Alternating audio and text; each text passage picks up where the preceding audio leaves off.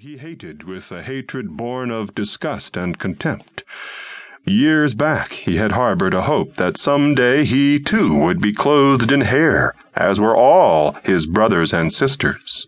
But of late he had been forced to abandon the delectable dream.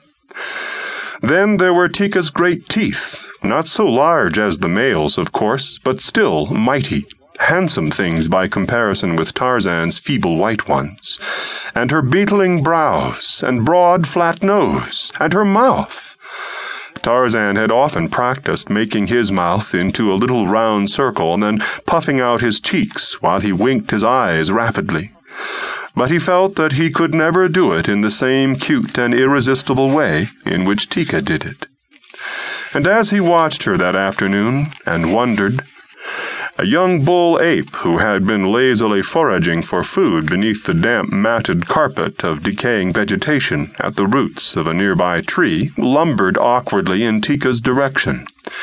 The other apes of the tribe of Kerchak moved listlessly about or lolled restfully in the midday heat of the equatorial jungle. From time to time, one or another of them had passed close to Tika, and Tarzan had been uninterested. Why was it, then, that his brows contracted and his muscles tensed as he saw Tog pause beside the young she and then squat down close to her? Tarzan always had liked Tog. Since childhood they had romped together. Side by side they had squatted near the water, their quick, strong fingers ready to leap forth and seize Pisa, the fish, should that wary denizen of the cool depths dart surfaceward to the lure of the insects Tarzan tossed upon the face of the pool. Together they had baited Tublat and teased Numa the lion. Why, then, should Tarzan feel the rise of the short hairs at the nape of his neck, merely because Tog sat close to Tika? It is true that Tog was no longer the frolicsome ape of yesterday. When his snarling muscles bared his giant fangs, no one could longer imagine that Tog was in a playful mood as when he and Tarzan had rolled upon the turf in mimic battle. The Tog of today was a huge, sullen bull ape, somber and forbidding. Yet he and Tarzan never had quarreled. For a few minutes the young ape-man watched Tog press closer to Tika. He saw the rough caress of the huge paw as it stroked the sleek shoulder of the she, and then Tarzan of the Apes slipped cat-like to the ground and approached the two. As he came, his upper lip curled into a snarl, exposing his fighting fangs, and a deep growl rumbled from his cavernous chest. Tog looked up, batting his bloodshot eyes. Tika half raised herself and looked at Tarzan. Did she guess the cause of his perturbation? Who may say?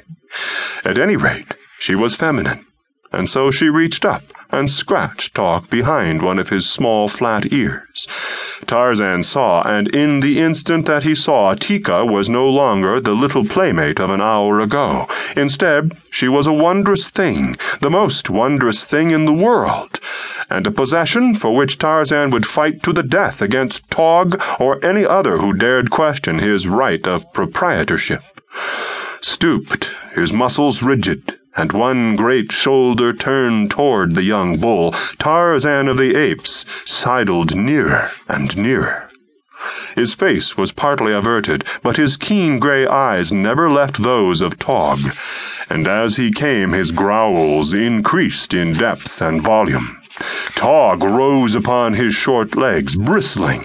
His fighting fangs were bared. He, too, sidled stiff-legged and growled. "Tika is Tarzan's," said the ape-man in the low gutturals of the great anthropoids. "Tika is Tog's," replied the bull-ape. Thaka and Numgo and Gunto, disturbed by the growlings of the two young bulls, looked up half apathetic, half interested. They were sleepy, but they sensed a fight. It would break the monotony of the humdrum jungle they lived. Coiled about his shoulders was Tarzan's long grass rope. In his hand was the hunting knife of the long-dead father he had never known. In Tog's little brain lay a great respect for the shiny bit of sharp metal which the ape boy knew so well how to use.